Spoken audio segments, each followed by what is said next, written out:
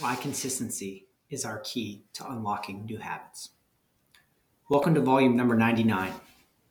I'm Christian Champ. This is the Middle Way newsletter. It is a place where I write, explore, share, and invite you along for the journey. If you enjoy the newsletter, please share it with your friends. Why consistency is our key to unlocking new habits. I wanted it to end. I sped up my cadence.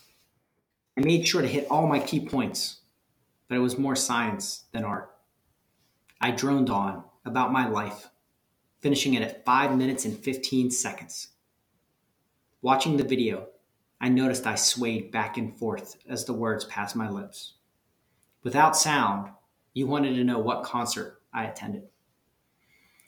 The words I said made sense, but the delivery landed like a flat punch. The audience smiled at times, but mainly, it was a minimal reaction. It wasn't a disaster, but it wasn't good. I wanted to improve my speaking in meetings and flex my public speaking muscles. I wanted to tell compelling and interesting stories. The goal pushed me to stand up in front of that group of strangers and give my icebreaker speech. It started out like most things begin when we never did it before. A minor car accident, but no one got hurt. The suck didn't matter. What matters is that we show up and we swing the bat. Around 10 speeches later, I began to groove my swing. Each one got progressively better and added new elements. Instead of being at a concert, I created a show when I spoke. Consistency is our number one goal in adding new habits. The easiest way to grow any habit is to show up consistently. It needs to be a daily or weekly process of doing the thing. If we do it every damn day, we level up. The act of doing levels us up.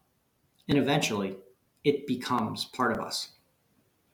The first step is figuring out where we want to focus our time, energy, and attention. We figure out what we want to do and improve. Then we start to climb the ladder of consistency. The ladder of consistency has 3 levels.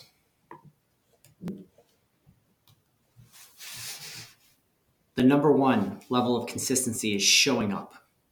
It all starts with being there, getting that minimum dose, and getting comfortable with being uncomfortable.